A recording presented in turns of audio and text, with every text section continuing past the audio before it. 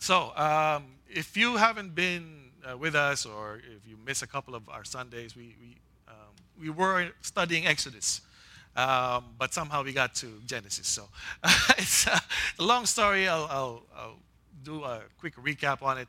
But before that, I want to say apologize because I've been going long these past 2 Sundays. You guys notice that? I've been going past an hour. It shouldn't be like that. And I thank you for being patient and just sitting there, nobody walking out on me or anything like that, which is good. But I want you to know that I realize that I've been going long. So we're not going to go long today. I know some of you are already waiting to like, oh man, how long is this going to be? An hour and a half today? But, no, we're not going to go long. I'm not going to pull a Apostle Paul on you. You know the Apostle Paul in Acts 20 when he was preaching? He got into the preaching so much that he went until midnight, right? And then somebody who was sitting by the window, Eutychus, fell asleep, and he fell and died. I don't want anybody to die, because I don't think I have the power to bring people back to life. Eutychus came back to life. You know the story? I don't know if I have that. So please, don't fall asleep. I don't want people to die. But anyway, back to our study of Exodus.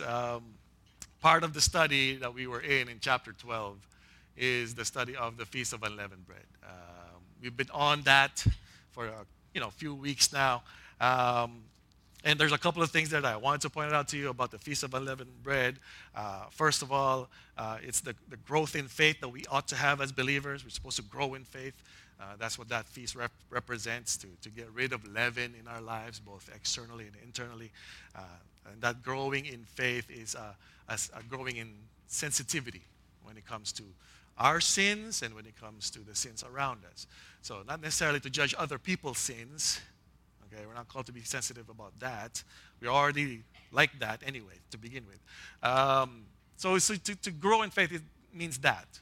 Are you being more sensitive to your sin? And the other thing that I wanted to point out with that, the Feast of Unleavened Bread, is our understanding of salvation and how it plays a huge role when it comes to our formal worship services. And I've said this during the past 2 Sundays. Formal worship services, the gatherings that we have here, is referred to in the Feast of Unleavened Bread. The worship, or the what do you call that? The convocations that God commanded them to have a convocation on the first day of the feast and a convocation on the last day of the feast. It points to what we're doing right now. And the purpose for those convocations is so that they can sit back and enjoy God and commemorate the salvation that He brought them when He took them out of Egypt. And for us, it's the same thing. We are here for the purpose of enjoying God and commemorating His salvation that He brought us through the Lord Jesus Christ. But somehow along the way, we have lost, in the evangelical world, we have lost that sense of what we're doing every time we worship. For a lot of people, it's about entertainment. For a lot of people, it's a duty. I got to go because it's Sunday. That's not what it's supposed to be. And I said that the reason for this is our shallow understanding and sometimes misunderstanding of salvation, what it means to be saved. That's why our response is so shallow as well, right? Because we don't get it. We don't realize what it is that God has saved us from and saved us for. That's why our worship is lackluster. Some people don't even sing during the sings. And it's hard to see that. For me, anyway, as a pastor, I can only imagine what it means, how God feels, because He set that day apart just for that, right? Sabbath is for man, not man for the Sabbath. Remember? So that's why we're into this study of the basic or the foundation for Christian salvation. And last week we began to look at the centrality of salvation. I said last week that salvation from the beginning has been the goal of the whole Bible, from Genesis all the way to Revelation. So both in the Old Testament and the New Testament, salvation is seen. And the main or central character that's holding The New Testament and Old Testament together is the central person in the salvation that God brings, which is the Lord Jesus Christ. Right? We also talked about the beginnings of God's redemptive history found in the book of Genesis, how God created everything, including the first human beings, and how Adam and Eve fell into sin. Right? We're all here today because Adam fell into sin. I said last week that human beings are what we are today because Adam and Eve disobeyed God's command to not eat of that fruit of the tree of knowledge of good and evil. Therefore, they started rebellion against God. You saw it in the video, right? The influence or the sin of Adam was passed on to Cain. So Cain, in his own wisdom, in his own knowledge, decided that, no, my offering is better than my brother's. Who are you to tell me that my offering is not good enough? And that resulted in envy of his brother, which resulted in the murder of his brother. But that's all because of this foundational thing that we all have in us, which is we want to be like God, the way Eve wanted to be like God. That's why she started making decisions even for her husband. That's what happened back in Genesis, after creation. And this is where God's salvation plan began. So there was a domino effect, right? That broke God's design. First, the roles broke, right?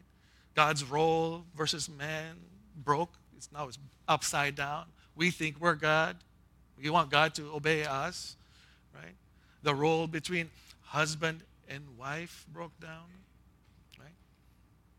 In fact, if you read Genesis 3, not the curse for Eve, but when God was speaking to Eve, part of it is in Genesis 3, 16. He said to the woman, he said, I will surely multiply your pain in childbearing, in pain you shall bring forth children. This next part. Your desire shall be for your husband, and he shall rule over you. Since roles changed, what God is saying there to Eve is you're going to have this desire to want to overrule your husband. But God said your quote-unquote curse is no, he's going to rule over you. You see that in marriages nowadays. Right? I'm looking at some wives now that do that. They want to rule over their husband. They want to overrule their husband. They want to, right? Everybody all the wives I look at, they don't want to look. But that's the thing. That's what happened when sin entered the world. Roles reversed. And so the relationship between man and woman got reversed. The relationship between man and nature, remember I told you? Back in the garden, there were all kinds of wild animals, but they weren't scared to walk around. They weren't going to get eaten by the lion because they were supposed to be ruling over the lions and the tigers. But when sin came in, switched. Now we're scared of, you don't want to go near a snake or a lion, right? It's not supposed to be that way. So that's what happened when Adam and Eve took it upon themselves to take that fruit, disobey God, therefore making their own rules, wanting to be more like God, or not more like God, but wanting to be God because of the tempter. Everything in creation broke. Now, this morning, we're going to take a look at, a closer look at what caused all that brokenness, which the Bible simply calls sin. Okay. But what does sin really mean? What does it really mean to be a sinner in the sight of God? For most people, even Christians, to be a sinner is to do bad things. And when you do bad things, you're a sinner. The Bible says no. The reason why you do bad things is because you're a sinner. So let's take a look at that.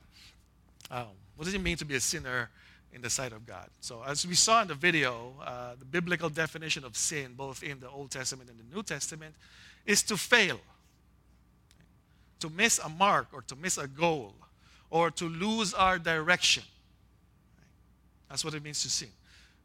So again, if you relate it back to worship, if you come here to worship and all you do is sleep, you're sinning, so to speak.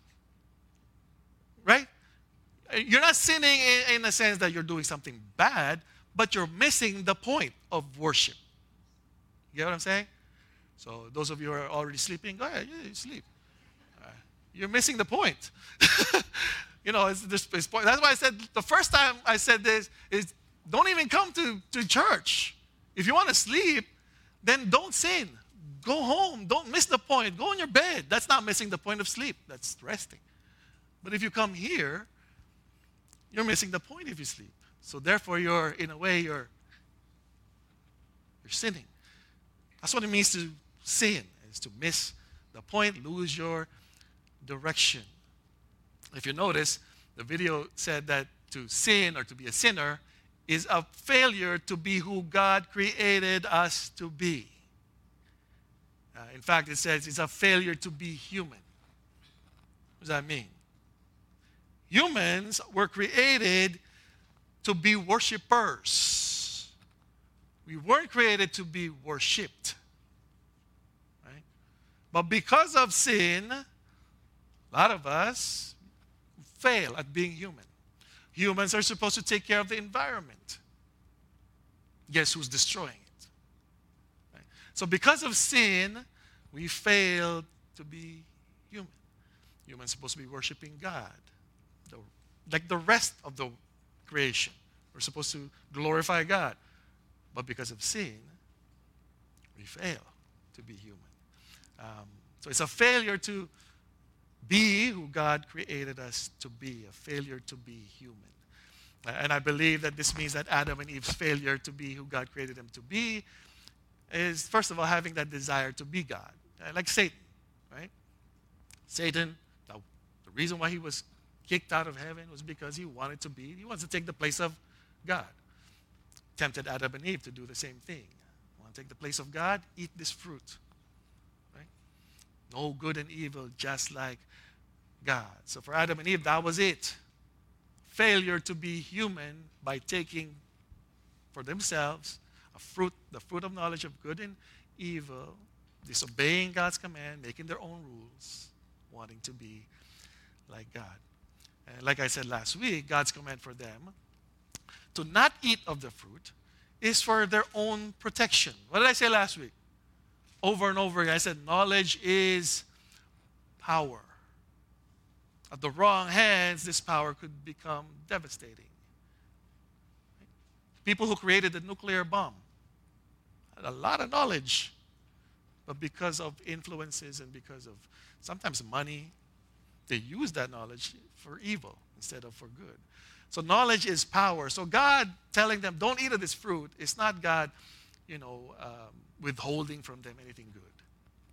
It's God knowing what's good for them and telling them, this is what's good for you. Trust me. But instead they trusted the snake. And this is what happened, where we're at. Right? So when God said, don't eat of the fruit, he's not withholding good from them. He's just protecting them. He wants them to stay with him, or so that he could provide for them, so that he could protect them, so that he could keep the creation the way it should be. Right?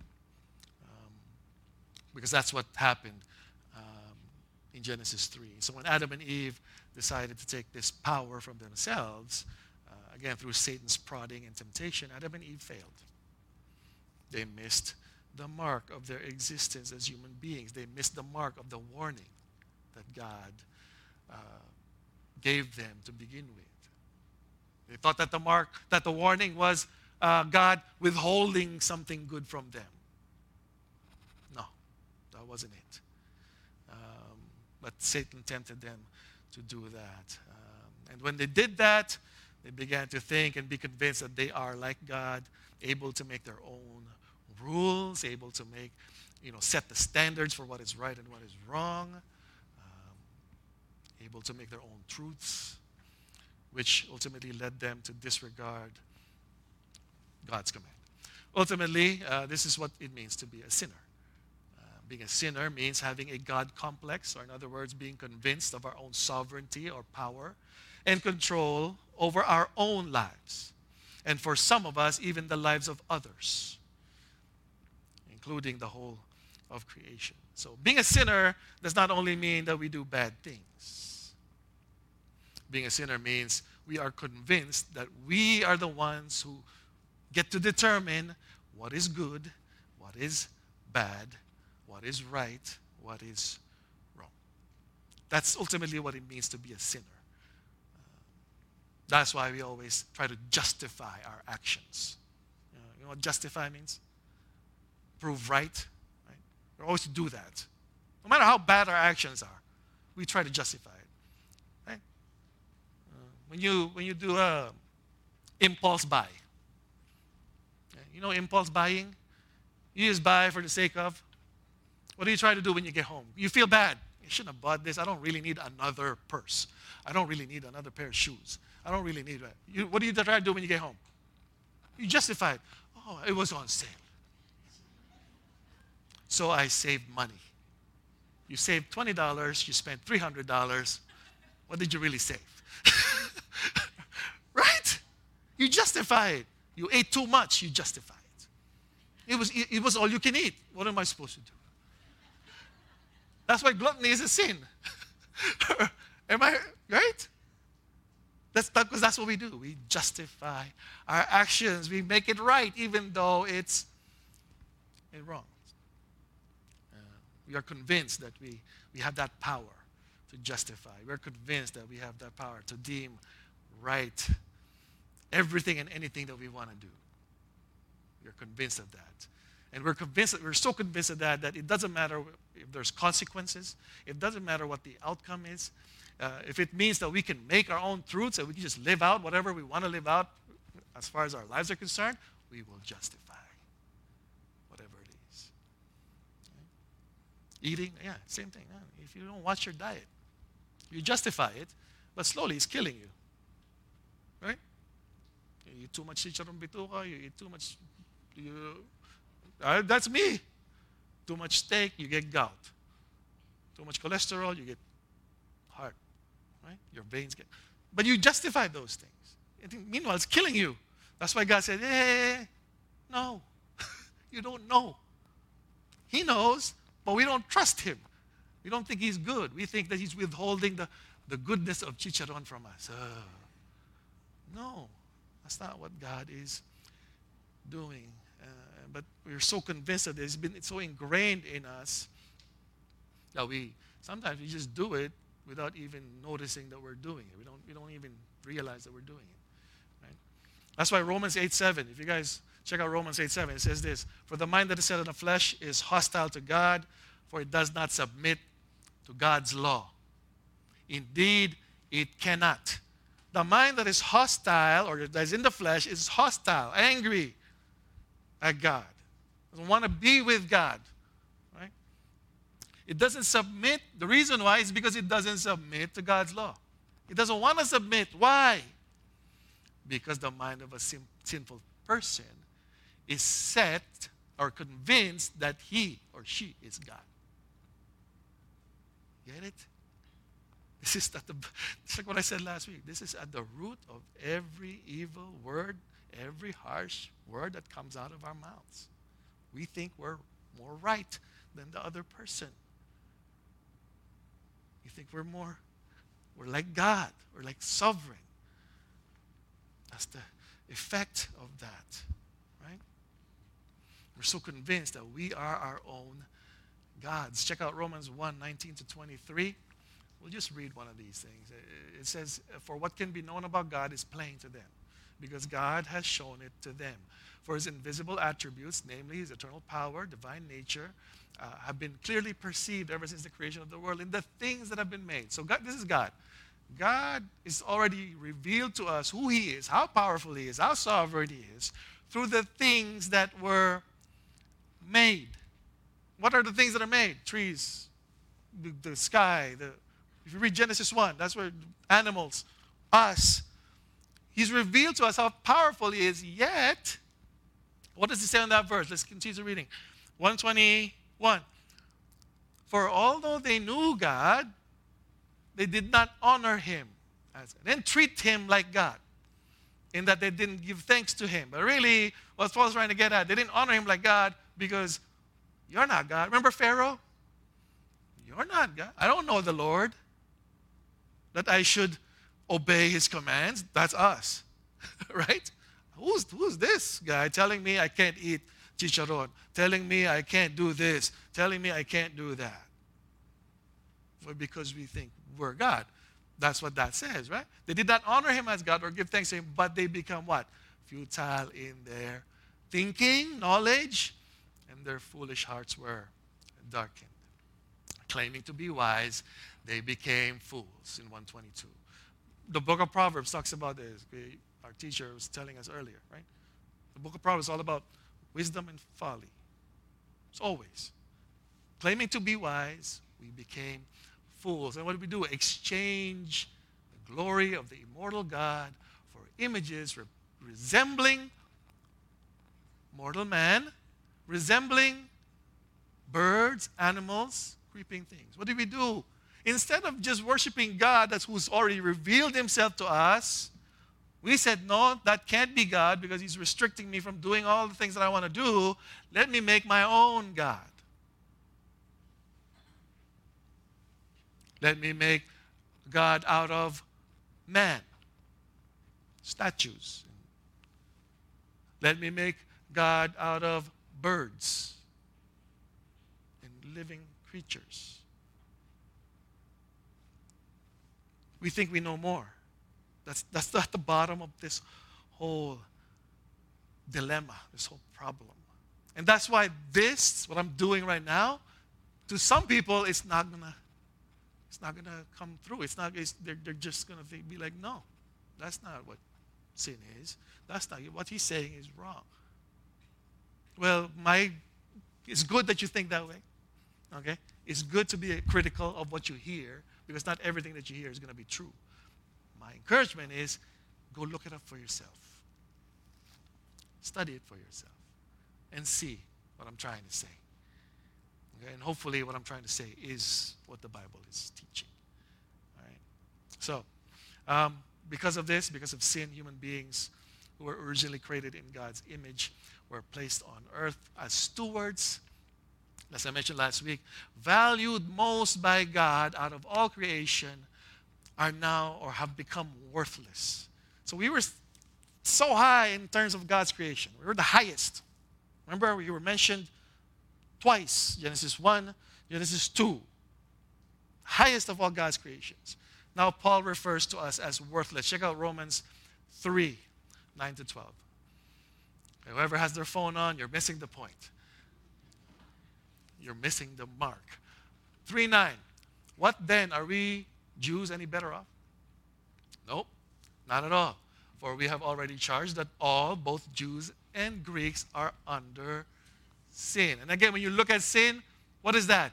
They're both missing the point. Right? They're both missing the mark. As it is written, none is righteous, no, not one. 11, no one understands. No one seeks for God. 12, all have turned aside together and have become what?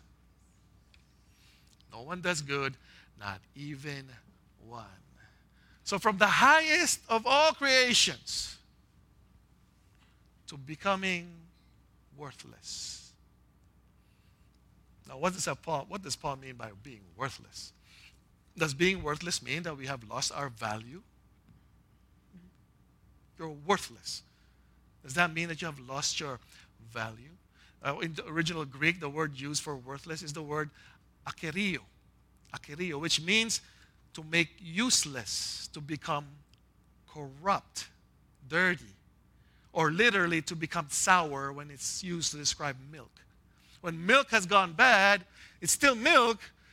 You can't use it anymore. Right? Is it mine? It's somebody's. It's not mine. You're making me sin. You're making me lose my way.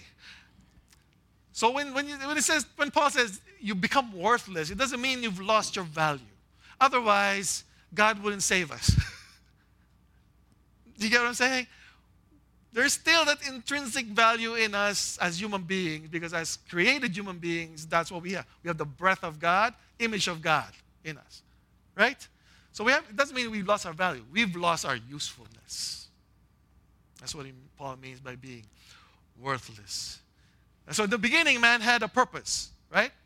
What's man's purpose? To display and fill the earth with the image of God as God's image bearers. That's why he said to Adam and Eve, go be fruitful, multiply, fill the earth with my image. But since the fall, man's sin or man's failure to be what God created him to be made them useless as far as God's intended purpose.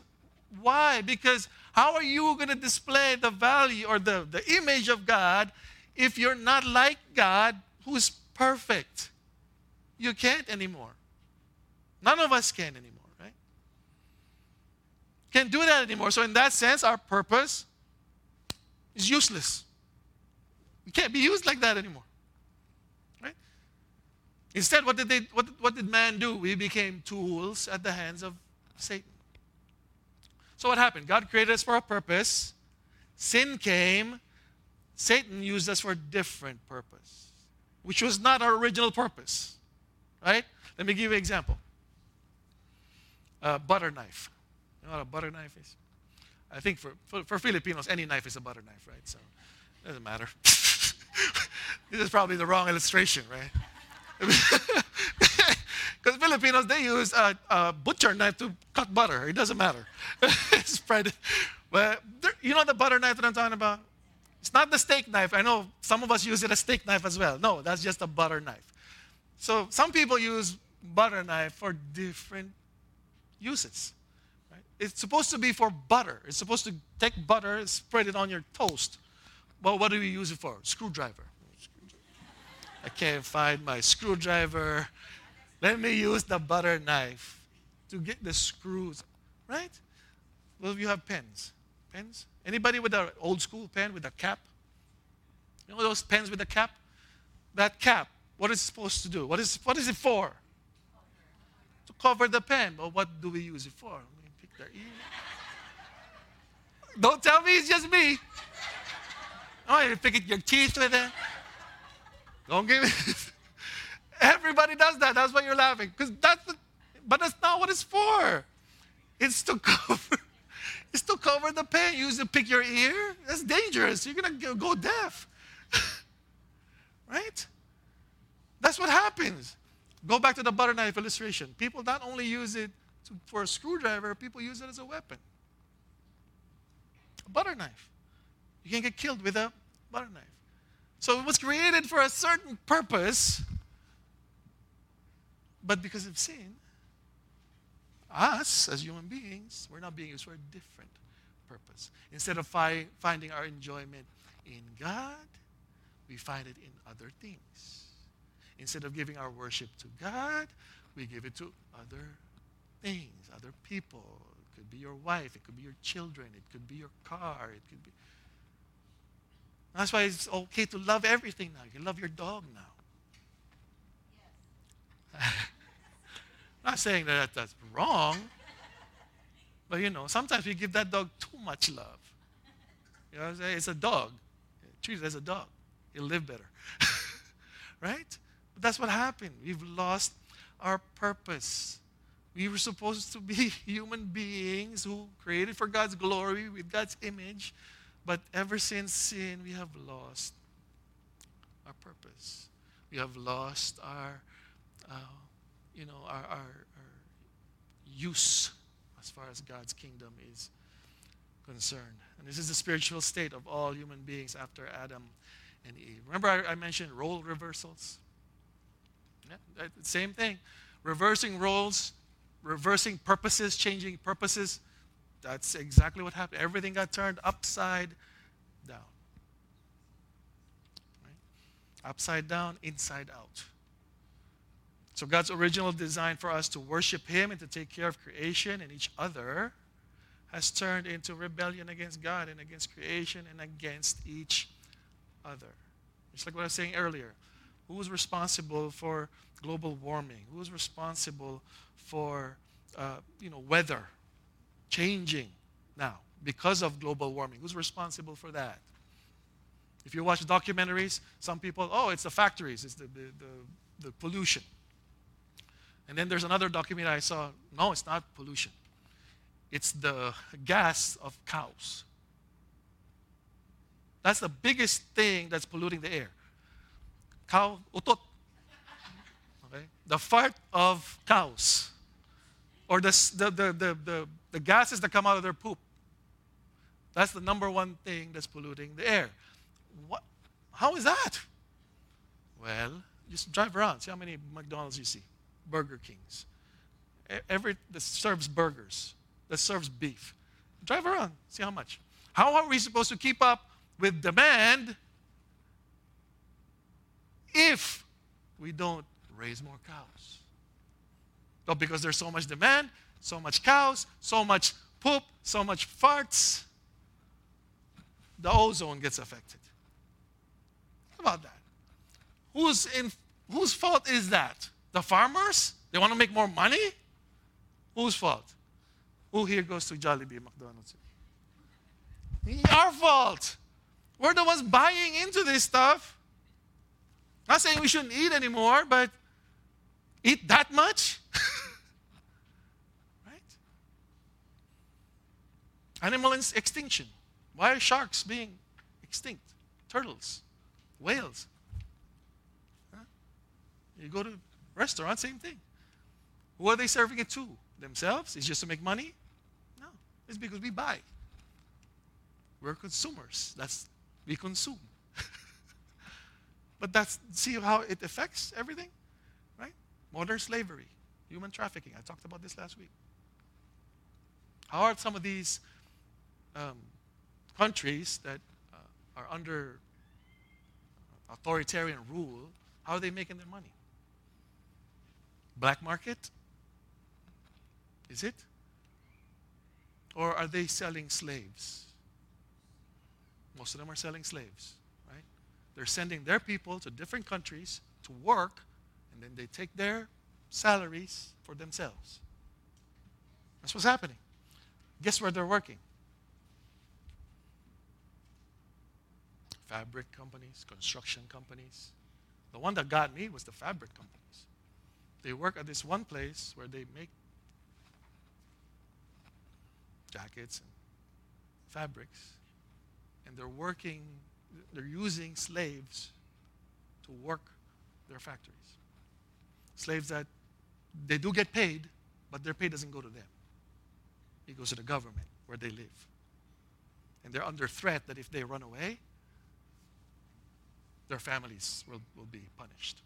So they can't run away. So these people are making jackets, clothes, shoes.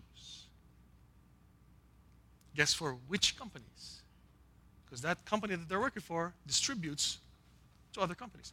Mind you, that company that hires slaves is hiring for a reason. Because slaves are cheaper. And guess where that savings is transferred to? To the consumer. Every time you go to a factory outlet, every time you go to a sale, oh, there's a sale. That's what we're doing. We're supporting these institutions working on the backs of slaves. Somebody's got to pay. Nothing is for free. You ever heard that saying? There's nothing for free in the world, right? Somebody's paying for the savings that you have. Save 20% off. Somebody paid for that. Save 50% off. Sale, factory sale. Somebody paid for that. Right? People are using human beings. They're not supposed to be used as slaves. They're using human beings as slaves. Then we're going to go, they're bad. Those people, bad. There's a sale at Zara. Let's go. There's a sale at Banana Republic. Let's go. Where do you think those things are being made in? I'm not going to mention any countries because I know some people, I'm not going to buy anything made from that country anymore. That's not my point. My point is, us, people, we were created for a purpose. And that is not to make jackets and not to be slaves. But because of sin, that's what's going on. Right? And you see how big how wide it encompasses, the sin encompasses everything that we do. I was telling my wife, like, should I? So does that mean that we can't buy anything made from, anymore? I didn't say anything, so I'm going to get in trouble if I say it.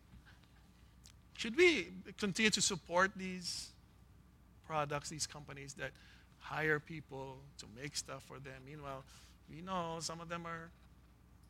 Should we stop doing that? What's going to happen if we do? What's going to happen if everything was made in Canada? Think about it. What's going to happen? All prices will go up. Why? Because workers here, they have to have safety. They have to have, what is this? Good wage. Yeah, minimum wage. They're raising minimum wage again, by the way.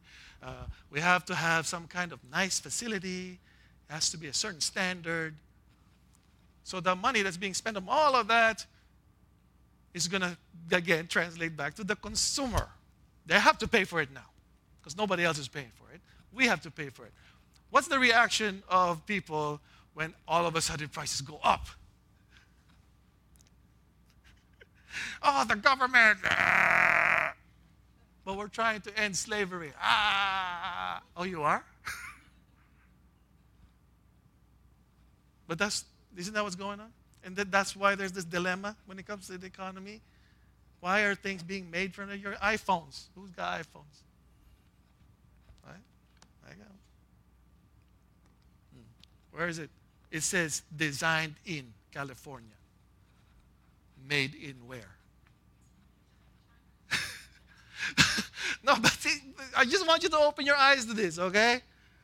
This is what's happening in the world today. This is the sin that Adam and Eve started when they reversed the roles. This is what's going on now, and it's been going on for decades, hundreds and hundreds of years. It's not like slavery is new. It's not new. It's been going on forever. But that's what's happening. So that culture that Adam started of sinners, it's not just people doing bad things. The root of sin is deep in a person's heart, mind, and soul. It's impossible to get this thing out. You can't and still call yourself a human being. You can't get rid of sin and still call yourself a human being. Remember that clay illustration I used last week? Last week I said if you had two clays, one green and one blue, one yellow, one blue. If you mix those two clays, it becomes one color, green. I use that as an illustration for marriage because that's what marriage does. It takes two people, turns them into one flesh, one color. It's inseparable. That's what God said. Sin is the same way. If you're born human, so human father, human mother, that's you. They mixed, you came out. Whatever they had, you have. That's how God created. God created by kinds, right? He created the birds of the kind, the animals of the air, the animals of the water, animals of land. It's all by kind. What does that mean? That these kinds, they all have the same characteristics. So if you call yourself a dog, you have a tail, you crawl on all fours, you got canines coming out of you're a dog. If you call yourself a duck, if it quacks, yeah, it's a duck. Human beings, what do we have? 2 arms, 2 legs, 2 eyes. We can walk up straight, and we have sin. Got passed on to us. And it's like that clay, right? When that happened, it was all mixed together. We're all just one kind now, sinners. And you can't get rid of that. If you read the whole Bible, even those who came after Adam and Eve in the Genesis account, had this trait embedded deep inside of them. And I'm going to go back to my leaven illustration. Remember, we're in this thing because of the leaven. What is leaven again? It's an agent, like bacteria, that makes dough rise. And it infiltrates. It works itself into whatever it touches. That's what happened when Adam first sinned. We'll call it the leaven of Adam. The leaven of Adam. Remember how they make bread back in the biblical times? What do? They take a leavened piece of dough, they leave a bit, a little piece, and then include that again in a big batch of dough so that that new dough will become leavened over time, right? So it started with one man, one piece of leaven that sinned. Now it's, 7 billion? That's what happened. That's why everybody that came after Adam has this leaven of Adam deep inside them. It was passed from generation to generation. So much so, even those human beings that God used over the course of redemptive history were infected with the leaven of Adam. What am I talking about?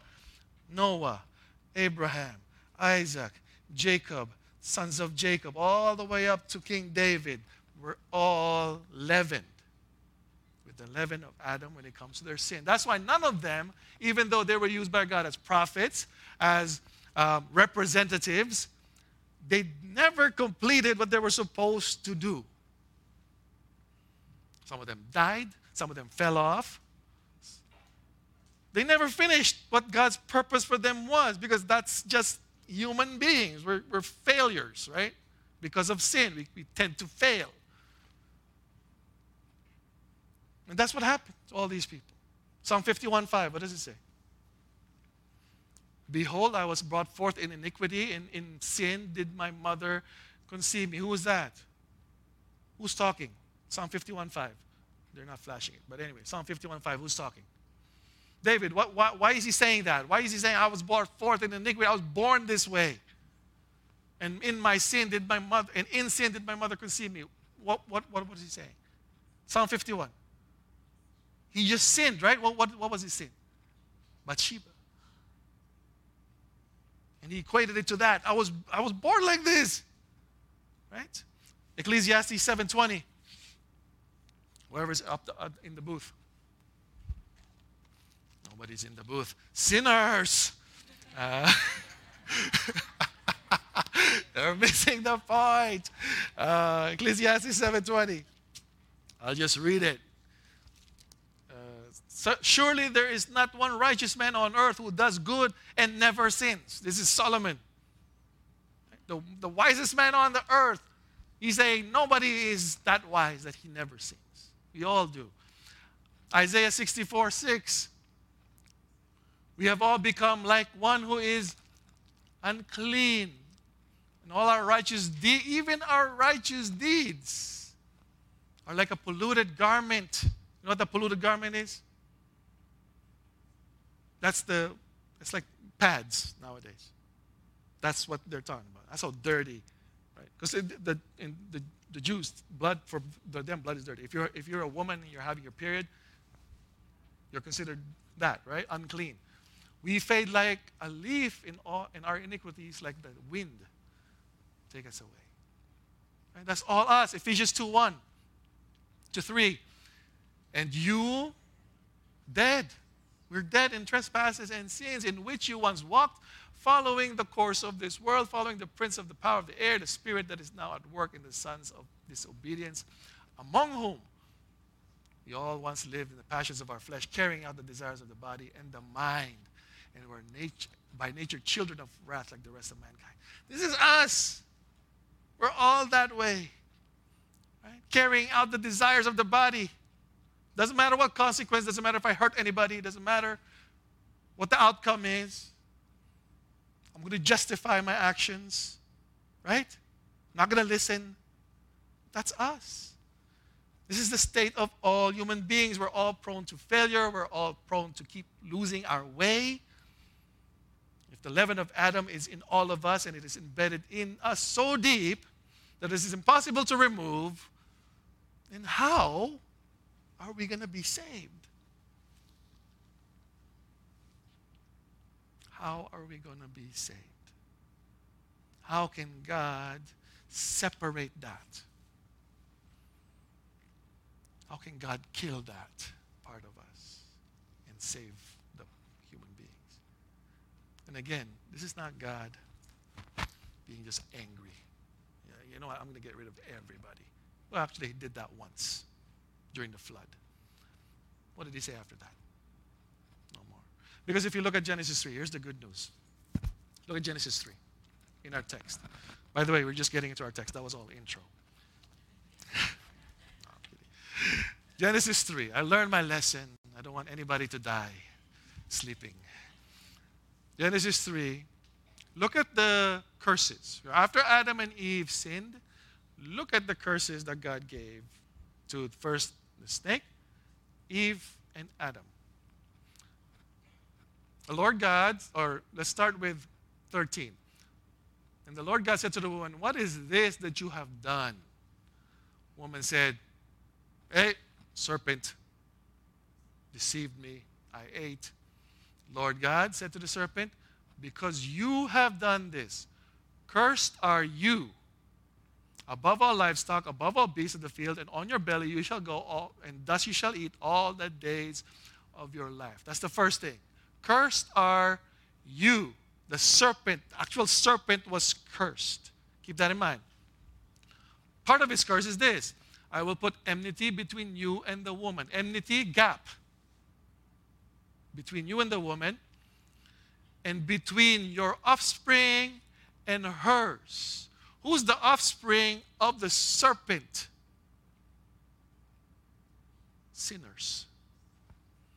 There's a gap between the sinners, offspring of the serpent, and we're like, oh no, that's all of us. Yeah.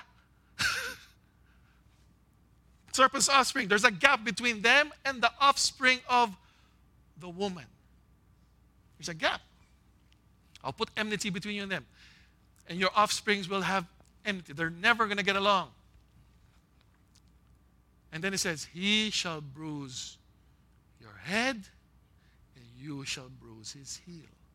Who's the he that he's talking about? The offspring of the woman. Okay? Meaning the woman will only have one offspring? No. Well, what does that mean? We'll get to that. The offspring of the woman will bruise the head of the serpent, and the serpent will bite him on the heel. Same word used for bruise, right? Bruise, bruise. It means destroy. The offspring of the woman will destroy the head, and the serpent will destroy the offspring. That's the curse on the serpent. Actual serpent was cursed. Now what about the woman? To the woman, he said, I will surely multiply your pain in childbearing. In your pain, or in pain, you shall bring forth children. Your desire will be for your husband, and he shall rule over you. Any curses? Did it say there, I curse the woman? No. There was no curse. Yeah, you're going to have a hard time bearing kids, but I think even if they didn't sin, it would have been the same thing. How else could it have done, right? Have done it. But it says there, you shall, pain in childbearing. And that last part, is that a curse?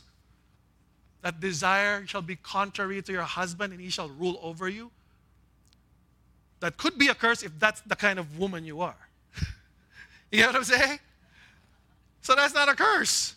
But if that's you, and you're not going to listen to God's design, and you're not going to follow the design of God as woman being helper, man being head, then that's you. Then it could be a curse. But God didn't intend for it as a curse.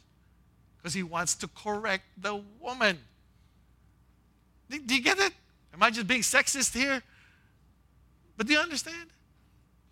That's what that means. So the woman herself wasn't cursed. Now look at Adam. To the man. Because you have listened to the voice of your wife and have eaten of the tree of which I commanded you, you shall not eat of it. Curses you. No. Cursed is the ground. Cursed is the ground because of you. In pain you shall eat of it all the days of your life. Thorns and thistles you shall eat. See, even that's the gospel. Man wasn't cursed. Something else was cursed for man. And at the same time, that thing that was cursed for man shall still give him food to eat. Yeah, you have to work for it, but it's still going to supply your needs. I don't know if people are putting two and two together here, but do you see that? That's how good God is. He never cursed the humans. In fact, He used them to provide salvation. Ultimately, if you know the story, right? He never cursed the woman. He never cursed the man. He cursed work. Right? It says there, work is going to be hard, right? By the sweat of your face you shall eat bread until you return to the ground, until you die. For out of it you were taken. Dust, you are dust, and to dust you shall return. Work is cursed. Right? But you can still redeem work. If you get redeemed, your work will be redeemed. Amen? I don't care what kind of job you do. But I'm getting... Yeah. But do you see what's going on? So even though we were broken, even though we were busted up, even though we're useless, God never just threw us out and discarded us. He never cursed man or woman. Imagine what that is. And He didn't just not curse them. He bought them back. This is where the redemption history starts. Imagine if you were buying something. Like I'm picky when it comes to buying. So I check everything. When I buy a clothes, I check the seams. So, no, some needle's coming out. No, give me a new one. You ever go to a store like that? You try out a pair of shoes, and then after trying on those shoes, no, give me a new one from the back. Or you try glasses, right?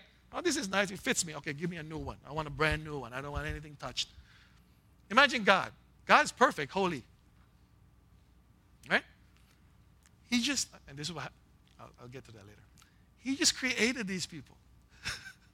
Brand new. No sin, clean. Then somebody corrupted them. Easy for us to say just, there's lots of dust on earth. I could just make more dust. But don't you feel that thing in you when you're brand new? Eli just got rear-ended on Friday. Brand new car. Rear-ended. Eli can't even look at it. It hurts. It's brand new. Imagine how God feels. You feel like that with a car. Imagine how God feels with His creatures. Brand new. Corrupted by this crawling thing. Our sinful mind will just want to throw that out. That's why I hear a lot of people when you hear about the communist countries and you hear about the poor, especially the poor. Our instinct is always to get rid of these people. Yeah. Poor. What happened in the Philippines? Drug addicts? Kill everybody. The poor. When they started tenting out downtown, what do? Kill everybody. Is that godly? Like, is that how God treated you? I was telling this I think last week. We were talking about abortion. Right? What makes abortion right? It's wrong no matter what. Right? Why? Because there's value in human life. You can't just get rid of it. Sometimes that's the easiest thing to do, right? You know what? This person is just, every time you see that person, you just want to strangle them. That's that feeling of just wanting to get rid of this problem. But look how God treated. He's the creator. He owns everything. Look how He treated us. Because if it weren't for Adam and Eve, we wouldn't be here. Meanwhile, we treat each other like that. Poor? I don't want to see poor. Needy? Why are you so needy? Victim blame. I'm like that. Well, maybe the reason why he's like that is because he's a drug addict. Or maybe the reason he's like that is because he's lazy. Why are we like that? Because that's the easiest way to do it. But meanwhile, we were created in the image of God. And again, reversal of roles. We were supposed to take care of each other as human beings. And look what's happening. We're not. Taking advantage of each other instead of taking care. And this whole thing is because of what happened in the garden, that sin that was embedded in Adam, that mentality of I'm God, embedded in everybody else. It's so embedded, sometimes we can't. How do you get rid of it? How is it? We'll talk about that next week. I want you guys to think about this whole week. I want you guys to look around you. Just like what I said last week. Read the news. Look what's going on around you. Listen to some of these stories. And you will see the state of man. And hopefully when you do that, and then you hear about the good news, it'll become more valuable, more weighty. That even though I'm like this, even though I'm busted up, broken, even though I'm worthless, God still did what he had to do in order to redeem us back. And the sad part is that you see it in ourselves that we wouldn't do that. Think about that for next week. Let's pray. The Lord bless you and keep you. The Lord lift his countenance upon you and give you peace. And give you peace. The Lord